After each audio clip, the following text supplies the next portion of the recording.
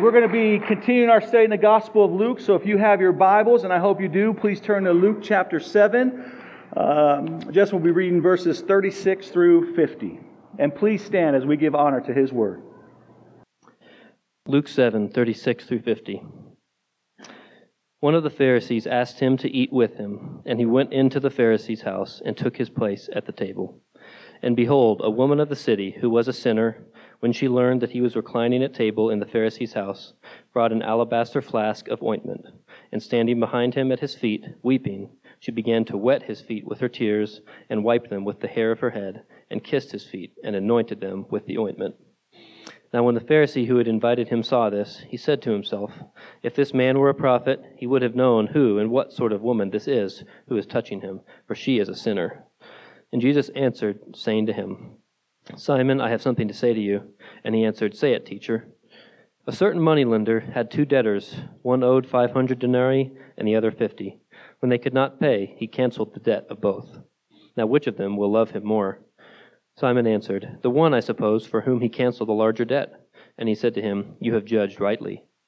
Then turning toward the woman, he said to Simon, "Do you see this woman?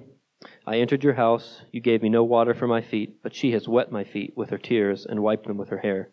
You gave me no kiss, but from the time I came in, she has not ceased to kiss my feet. You did not anoint my head with oil, but she has anointed my feet with ointment. Therefore I tell you, her sins, which are many, are forgiven, for she loved much. But he who is forgiven little loves little." And he said to her, "Your sins are forgiven." Then those who were at table with him began to say amongst themselves, "Who is this who even forgives sins?" And he said to the woman, "Your faith has saved you.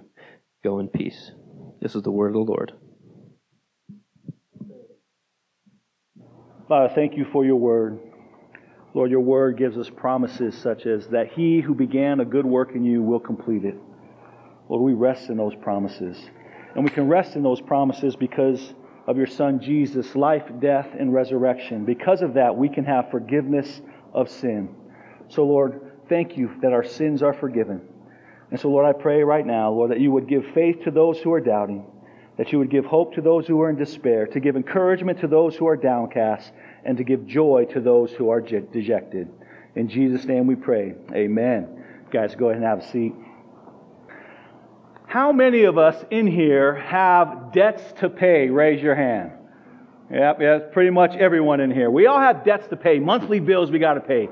We got to pay mortgages. Maybe some of you got to pay school loans. Some of you got to pay credit card payments, medical bills, right?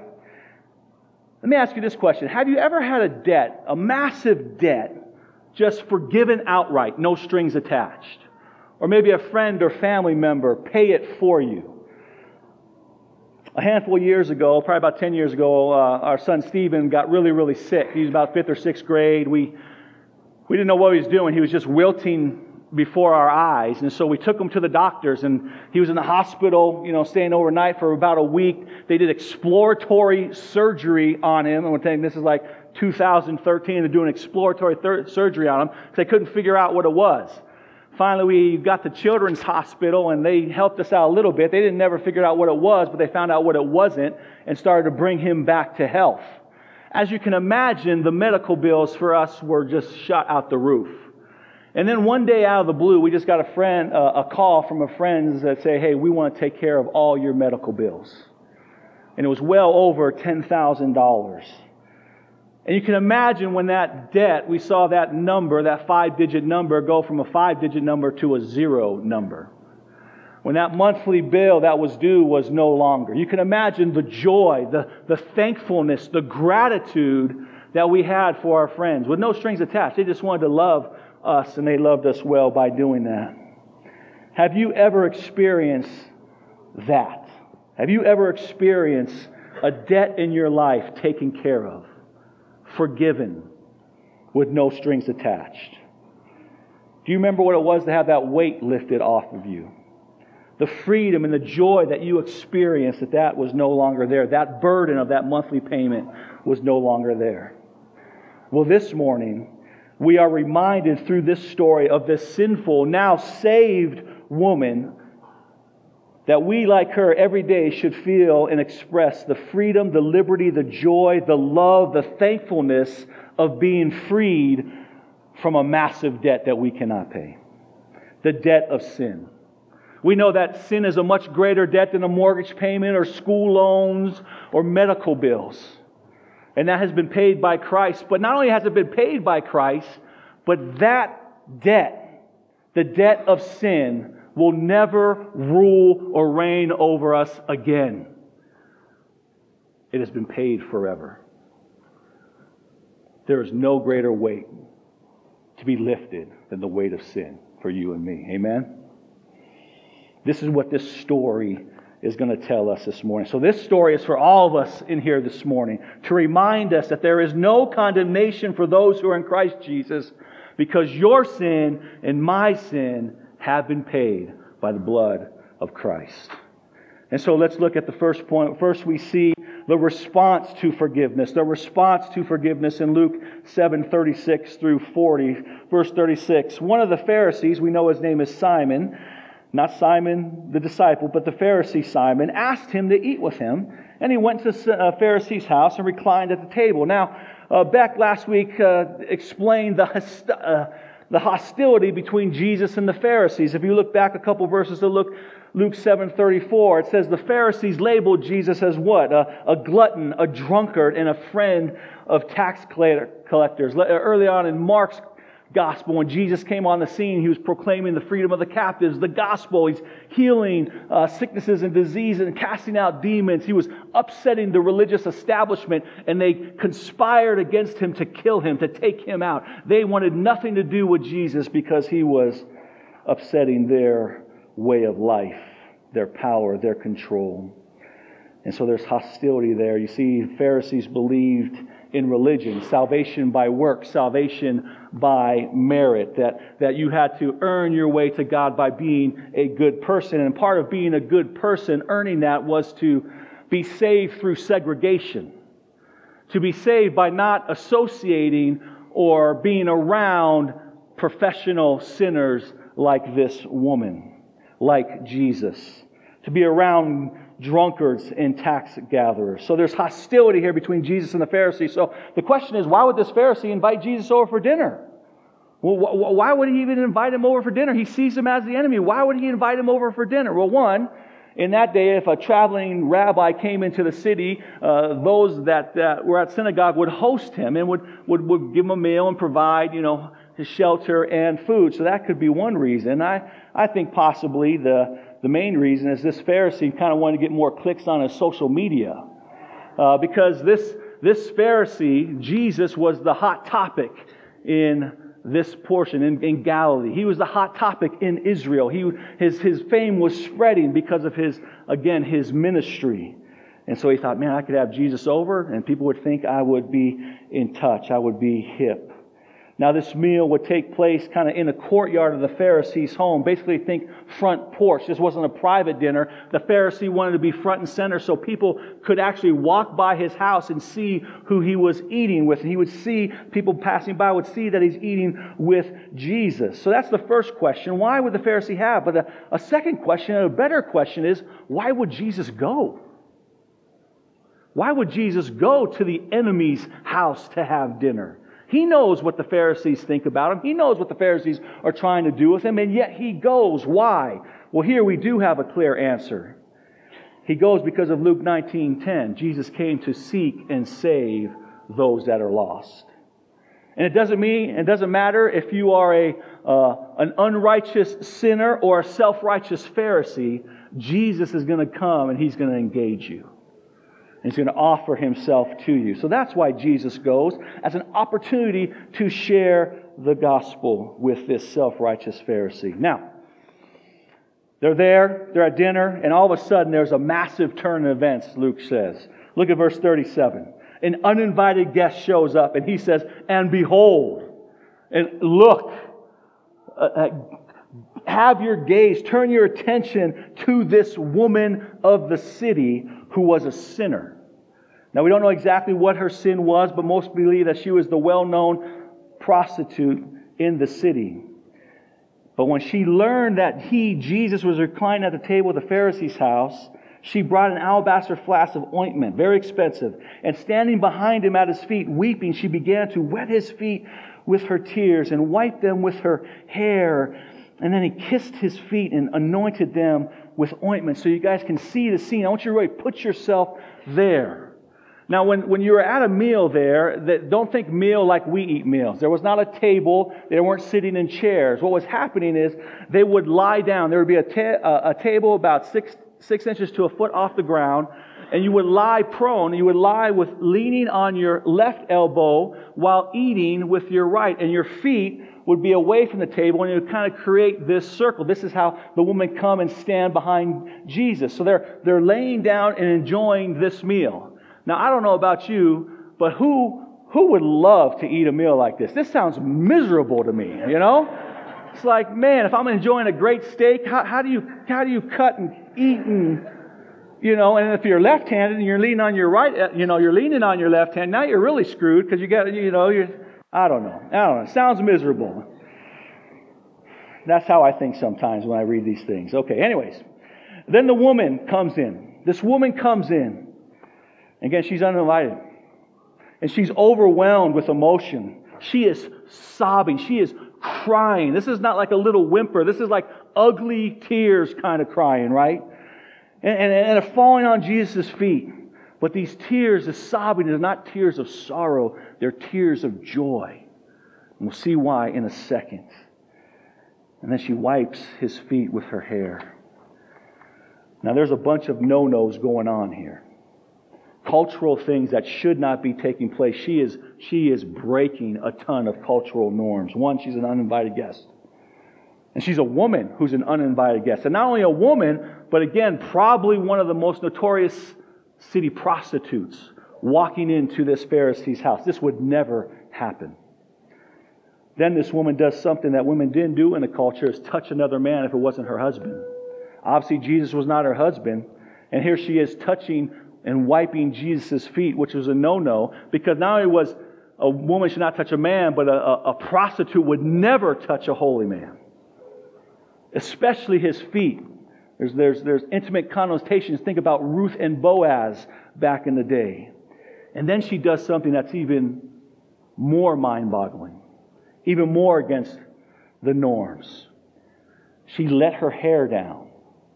She let her hair down in public. That would be kind of akin, some commentator says she took her shirt off. Women letting their hair down in this context was that of intimacy only with her husband. In fact, the Talmud said that if a woman did that in public, that her husband had the right to divorce her.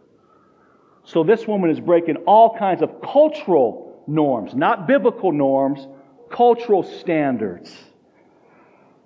And you can hear the shock and a pin drop in this dinner party. But the question is, why is she doing this? Why is she's just going for it? Why is she seeking out Jesus? Remember, Jesus has been around preaching the gospel, healing, casting out demons. Going back to Luke chapter 4, the mission to proclaim the gospel to the poor, to proclaim the release of the captives. Most commentators think that she was in the crowd at a prior instance where Jesus was proclaiming the gospel, and she got saved. She got saved. And so when she heard that Jesus was at this dinner party, she wanted to run to him and show her gratitude, her thankfulness, her love for her new Savior. She is overwhelmed with her newfound experience of redemption, of freedom, of forgiveness, of love. So she beelines it to the Pharisee's house. She crashes that dinner party. Again, she's sobbing, she's weeping. Martin Luther called these tears heart tears. Heart tears. Because she was overwhelmed with the transformation that took place in her heart. The love of Jesus, of the gospel. She was a prisoner of her sin, and she was freed. And now, if you're a guest there, if I'm a guest there, and this is happening, it's awkward real quick, right? You can imagine the silence. It's like you're at a dinner party, a holiday party. All of a sudden, your crazy uncle comes in, and everyone's like, "Well, who invited him?" Right? Or like you're standing in that elevator, right? The rule in elevators: don't talk in the elevator. And then you get that one dude that wants to come in and talk to everyone, right? The awkwardness of that's like, "Come on, get to my floor, get to my floor." They're like, Get out of here. Can we go? Can we go? Can we go? Right? I probably would have been there like, where's the popcorn? This is just awesome, right? This is great. Anyhow, it's awkward. And can you imagine what the Pharisee, the host, Simon, was thinking about this guest? We don't have to imagine because his thoughts are given to us in verse 39. Look at verse 39.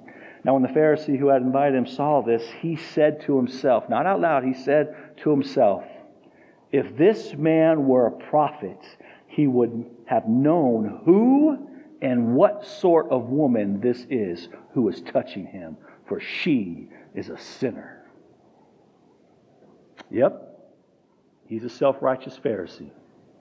You can hear his tone of condemnation, his tone of judgment and self-righteousness. You can see it's like smugness that's going on as this woman is systematically showing her gratitude for Jesus, crying, sees his feet get whipped, takes her hair, wipes them, kisses his feet, anoints them with oil. She's doing this over and over and over again. She's not stopping. And here is Simon the Pharisee judging this woman. But even more worse, he's judging Jesus. He's offended by what's going on in his own home. Again, which just reiterates in his mind and proves that Jesus is not a true prophet because he's letting this woman touch him. Well, Jesus reads his mind, literally in verse 40. He gently gives Simon a parable of wisdom. Again, gently at first.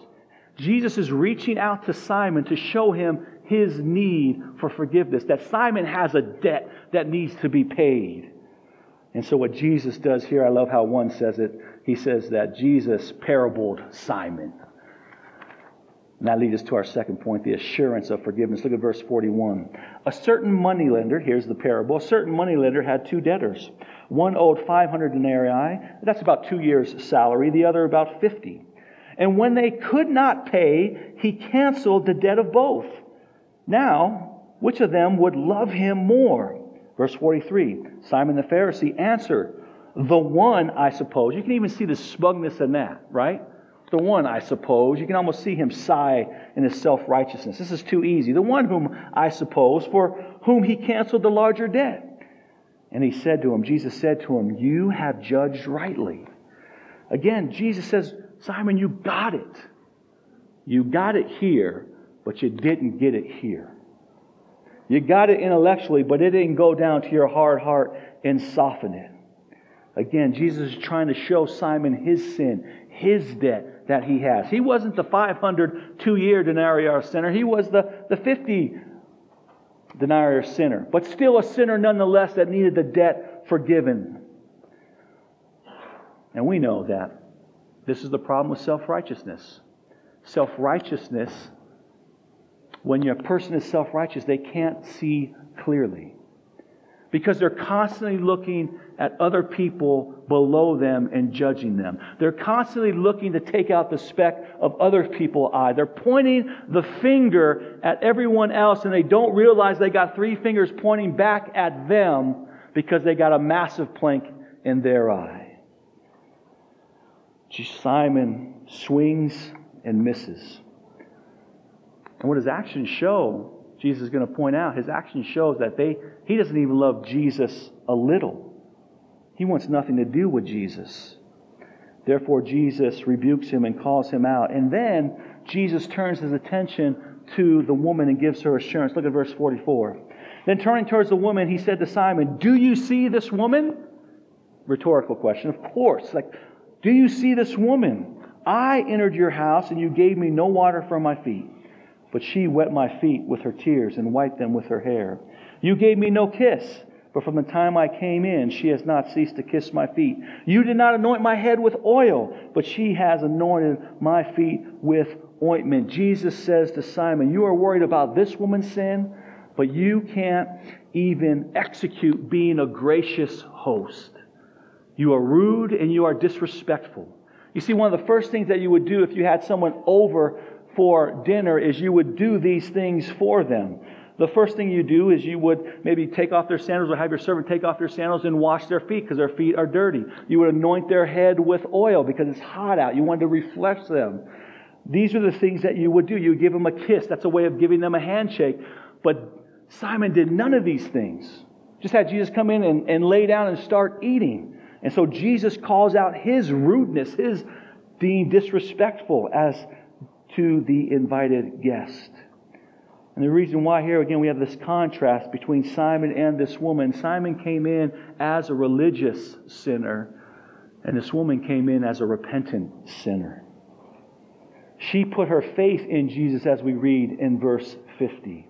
She recognized her debt. She was the 500 denarii sinner. She recognized that she could not repay it, and so she trusted in who Jesus was, trusted in the message of the gospel. And when she came to see Jesus, she came with a repentant heart. Simon came with a religious heart. Simon did not even love Jesus little to give him some oil for his head, to clean his feet, or to give him a handshake. So Jesus rebukes Simon, then he now looks at the woman, and he assures this woman of forgiveness. Again, she was the 500 denarii sinner that she could not repay. She was hopeless and helpless except for in the economy of God. Because in the economy of God, God is the moneylender, and He's a gracious moneylender who's eager to forgive debts. Eager to forgive debts. Look at verse 47. Therefore I tell you, for her sins, which are many, are forgiven. For she loved much. Now stop right now. She's not forgiven because she loved much. She's loving much because she's forgiven. It's a fruit. She's been transformed. She's heard the gospel. She's been saved. She's been released. And now this is the action of a person that has been forgiven of her sin. They love. They love. If it meant that her love saved her, then the whole parable wouldn't make sense. So we know that that's not the case. She loved. Look, it goes on. But he who is forgiven little loves little. Verse 48, focus on this. And he said to her, think about this. Again, this scene, this situation. He turns his attention to her. He's looking at her. She sees him looking at her. They're looking at each other in their eyes. And Jesus says, your sins are forgiven. Do you know what that would have done to her? She is a woman that every time she looked at a man's eyes, she saw lust. This might be the first time when she looked at a man's eyes, she saw love. She saw love. He had compassion on her. He loved her. He saw her as a child of God. And he said, your sins are forgiven. Imagine that. It would have sounded just like that. A pin could have dropped of what Jesus just said to this sinner. Jesus sees her, and He sees her as pure, clean, forgiven.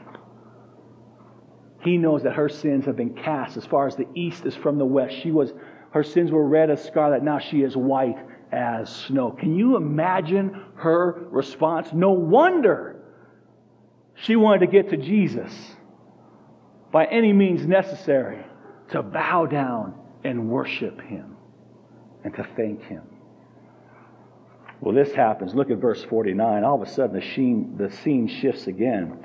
Then those who were at the table with Him began to say among themselves, who is this? Who is this that even forgives sins? And then He said to the woman, your faith has saved you. Go in peace. I love this. This is what Jesus does. Jesus takes the focus off of sinners and He puts them on Himself. That's what happened here.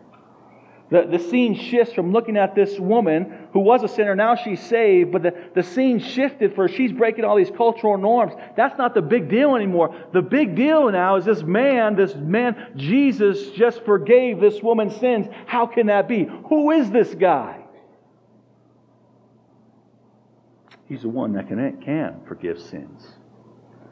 He's the one that we've been studying over the last week. We've been answering this question, who is this Jesus, for the last 3 weeks. And we've seen that He is the one who has authority over sickness and death. He is the one that has authority over doubting prophets. He's the one that ultimately has authority over forgiving sins. And that's great news for you and me this morning. For everyone in this room. Jesus came to seek and save the lost back then, and He does the same today. He does the same this morning. He's done the same for you and me. He has come to this earth to set the captives free, to save sinners. He's come to save the unrighteous and the self-righteous, the prideful and the prostitutes, the alcoholics and the adulterers, the arrogant and the angry, the gossipers and the gluttons, those who lie and those who lust, those who are bitter and those who are boastful, the complainers, the conceited, the homosexuals and the hypocrites, the worrywarts and the wicked. Did you see your name in any of those categories? The good news is He's came for you. Here's the great news about this. Here's the great news. God extends and offers the gospel, His forgiveness, His grace, only to sinners.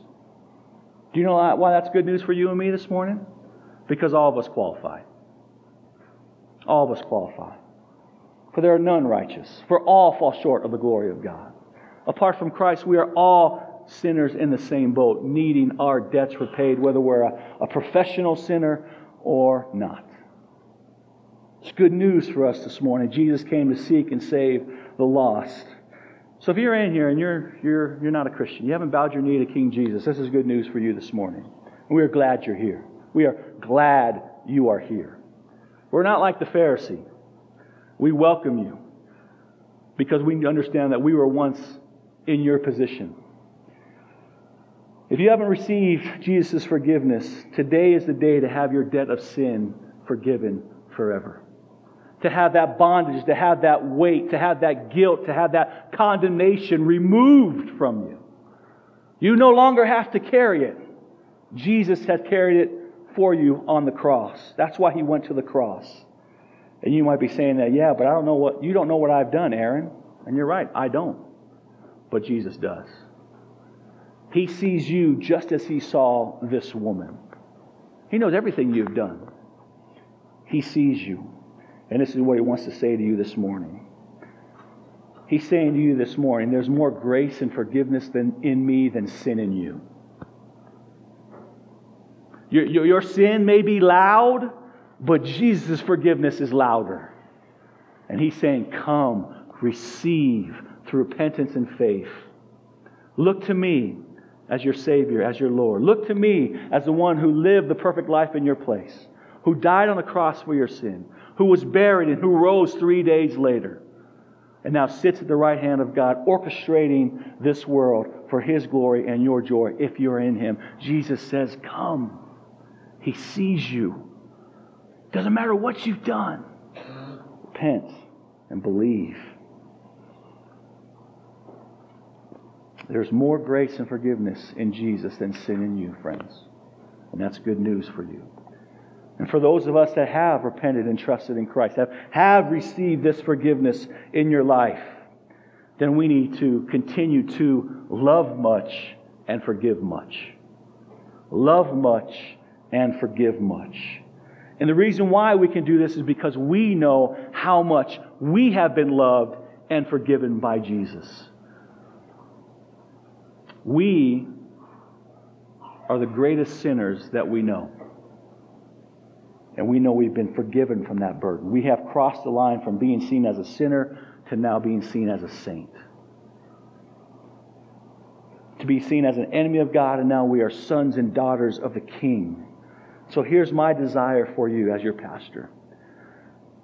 That this church, which is made up of everyone in here, that this church would love much and forgive much. That people in the city of Fort Collins would think about the cross and be like, those people love people. They're the heart of Christ. They forgive. One of my favorite verses is Philippians 1, 9 through 11. It says this, and this is my prayer for you, that your love may abound in real knowledge and all discernment, so that for this purpose, that your love would abound more and more, that your love would grow, that it would continue to abound more and more, and that we may approve what is excellent. Not what is good, that we have the ability to say as we love and as we grow, not only can we see what is good, but we even see what is excellent. We don't settle for good. We want excellent. We can see excellent. And because of the love is growing in us, we can have that. So to be pure and blameless in the day of Christ. See, one of the ways that we grow and abound in love is to remember what we've been forgiven of. to remember how much we have been forgiven and how much we still are forgiven. Because once we repent and trust in Christ, doesn't mean sin goes away and we never sin, right? But that's how big His grace and mercy is, that our sin, past, present, and future, has all been dealt with, has all been paid for, yet we still can sin, and yet He says, forgiven, covered, not guilty, the debt paid, zero balance. Never forget where we come from. I love watching those stories of the people that start out in humble beginnings and they're successful. Right? We all love those stories, except sometimes those successful people forget where they've come from, right? And they'll never go back to their hometown and associate with those people. Screw those people. We love the people that recognize and always go back to their hometown and remember their humble beginnings. And that helps them remain humble throughout life. They remember where they came from. Same with us. We need to constantly be reminded of what Jesus has saved us from. I have in the front of my Bible, that's why, this Bible is all jacked up, and I don't want to give it up because I have these sentences in here. And one of the sentences in here, how can anyone be boastful or prideful when you're standing next to the cross? Think about that every day. It reminds me of what Jesus has done for me. It's a way of we preach the gospel to ourselves, where we've come from.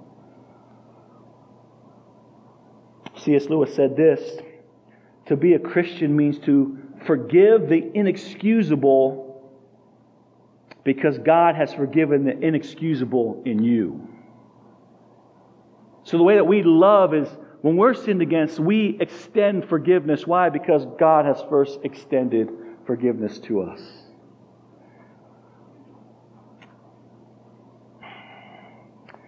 Forgiveness of sin.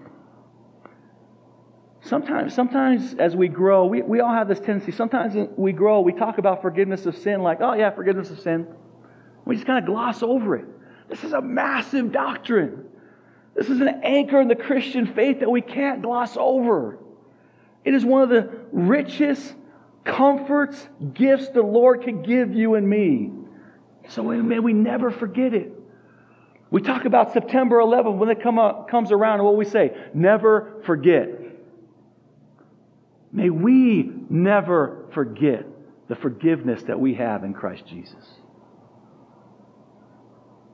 It changed our life for eternity, just like this young woman.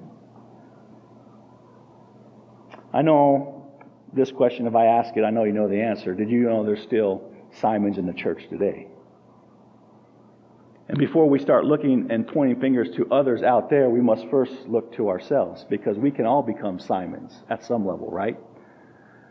And in my 25 years plus of ministry, one thing that I've seen is I have seen the self-righteous, pharisaical, legalist creep up in all of us and in me. And one of the sure signs of that is unforgiveness, is the inability to forgive, because I'm forgetting what Christ has done for me. And as soon as I start forgetting about what Christ has done for me, then I start becoming self-righteous. Ooh, look how big, look how good you are. Ooh, right? Don't be a Simon. Keep your eyes focused on Jesus and your forgiveness. May we never forget the forgiveness we have in Christ Jesus. But not only just look back and remember what Christ has done, but also rejoice. Worship. Have a joy, a thankfulness. Remember, she searched out. Where was Jesus? Where's Jesus? Where's Jesus? Where's Jesus? Oh, he's at the house. Let's go. And she rushes there to worship Him. When was the last time that was your motivation to come to church? Jesus is in the midst of His church, the Bible says in Revelation chapter 1. Sunday gatherings, like the whole church is coming together. Jesus is here. When's the last time that you were motivated by the forgiveness of Christ? Like, I can't wait to get to church. There's a reason why we say that Sunday's the best day. Because the church universal is gathering and worshiping the Lord. The joy, the thankfulness, the gratitude of Jesus for forgiving you and me of our sins. What an example we have from this woman this morning. So let us never forget that. Quickly, third, the scope of forgiveness. Look at chapter 8 of verses 1 through 3. The scope of forgiveness. Soon after he went on through the cities and villages, proclaiming and bringing the good news of the kingdom of God. He's executing his mission. This is why he came, to seek and save the lost. So he leads this dinner party and he goes throughout the cities proclaiming and bringing the good news. And Luke gives us the team that is with him. No, this is noteworthy. Look at this. And the 12 were with him. Of course, we expect them to be. But look at verse 2. And also some women who had been healed of evil spirits and infirmities. Mary, called Magdalene, from whom 7 demons had gone out. And Joanna, the wife of Chuza, Herod's household manager. And Susanna, and many others who provided them out of their means. So again, we know that Jesus has been going out, proclaiming, seeking, and saving the lost, and forgiving the debts. And of course, He forgave the 12. His disciples are there. He's forgiven tax gatherers. He's forgiven hardened fishermen. He's forgiven Jewish terrorists. He's forgiven Gentile Roman centurions, doubting prophets, social outcasts such as lepers and prostitutes. And here Luke, and in particular Luke and his writings, he highlights another group. Women. Women. In Luke's writings, and Luke in Acts, Luke does an incredible job of bringing women to the forefront, which in a culture back then, women were seen as second-class citizens. They weren't at the forefront. Yet Luke is elevating the women in Jesus' ministry. And again, it just shows Jesus is countercultural. He doesn't care about the cultural norms. He cares about biblical norms. And men and women have been created in the image of God, equal in worth, equal in value, but different in function. And He sees women and their abilities and the gifts that God has given them, empowered by the Holy Spirit, informed by His Word, to impact the kingdom of God just like men. And Jesus invites the women to join His entourage. Again, this is unheard of in Jesus' day and culture. Rabbis didn't have female disciples. In fact, you guys know that a woman's testimony in a court of law was invalid. They would never have a woman testify because the thought of the day is women are just hysterical. They're unreliable. Their emotions you can never trust a woman because they're always too emotional. Now I see some of you ladies looking at me. I'm just the messenger, man. All right? I'm just the messenger. Trying to set the scene of the culture and seeing how Jesus is countercultural. And this is what's even amazing. You guys hear us talk about it Easter. Jesus first reveals Himself in the resurrection to who first? Women. The first testimonies of Jesus being risen from the grave is through women. And even this one woman in here, Mary Magdalene. Jesus is countercultural. Jesus, Christianity doesn't oppress women, but brings liberation to women. Poor women, such as this sinful woman, Mary Magdalene. Rich women, such as this woman, Susanna, who provided for Jesus. She funded Jesus' ministry. Listen, the impact of women throughout the centuries in Christianity is incalculable. Beginning with these women that follow Jesus and beginning with every woman in here from the crossing. You guys have an incredible role to play in the growth of God's kingdom. The bottom line is that Christianity is the greatest proponent of who and what a woman can be and do, past, present, and future. Don't listen to the culture. We got Supreme Court justices that can't even answer what a woman is. Come to Jesus, He'll tell you what a woman is. He'll let you know your identity, your worth, your value, your strength, what it looks like to leave a legacy from from generations to come. Look to Jesus and embrace His grace, embrace His forgiveness for your sins. Follow Him with a passion so that your love may grow and abound as you behold Him as your highest treasure. Listen, forgiven women who follow Jesus are a formidable force in building the kingdom of God.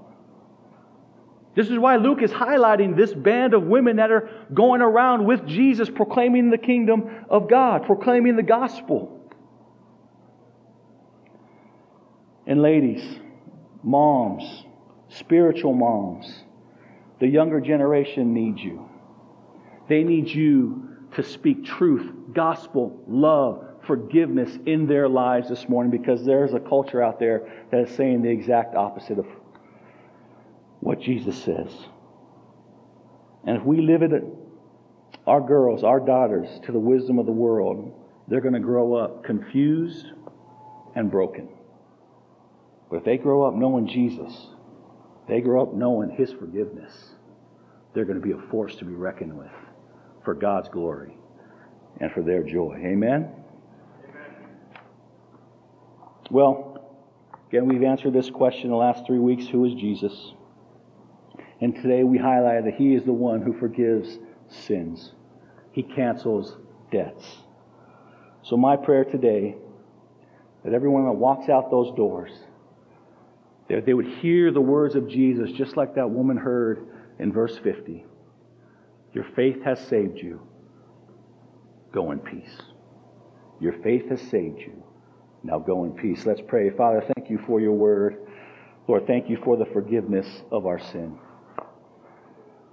If you were not a gracious moneylender who forgives debts that we cannot pay with no strings attached, we would be in trouble. But in your economy, you are a gracious moneylender who is eager and loves to forgive our debts. You do that through repentance and faith. So may we all repent of our sin in here and believe in your Son Jesus. Keep our eyes fixed on Him. And as we do that, may our love abound more and more and be expressed in us carrying the flag of forgiveness to others. In Jesus' name we pray. Amen.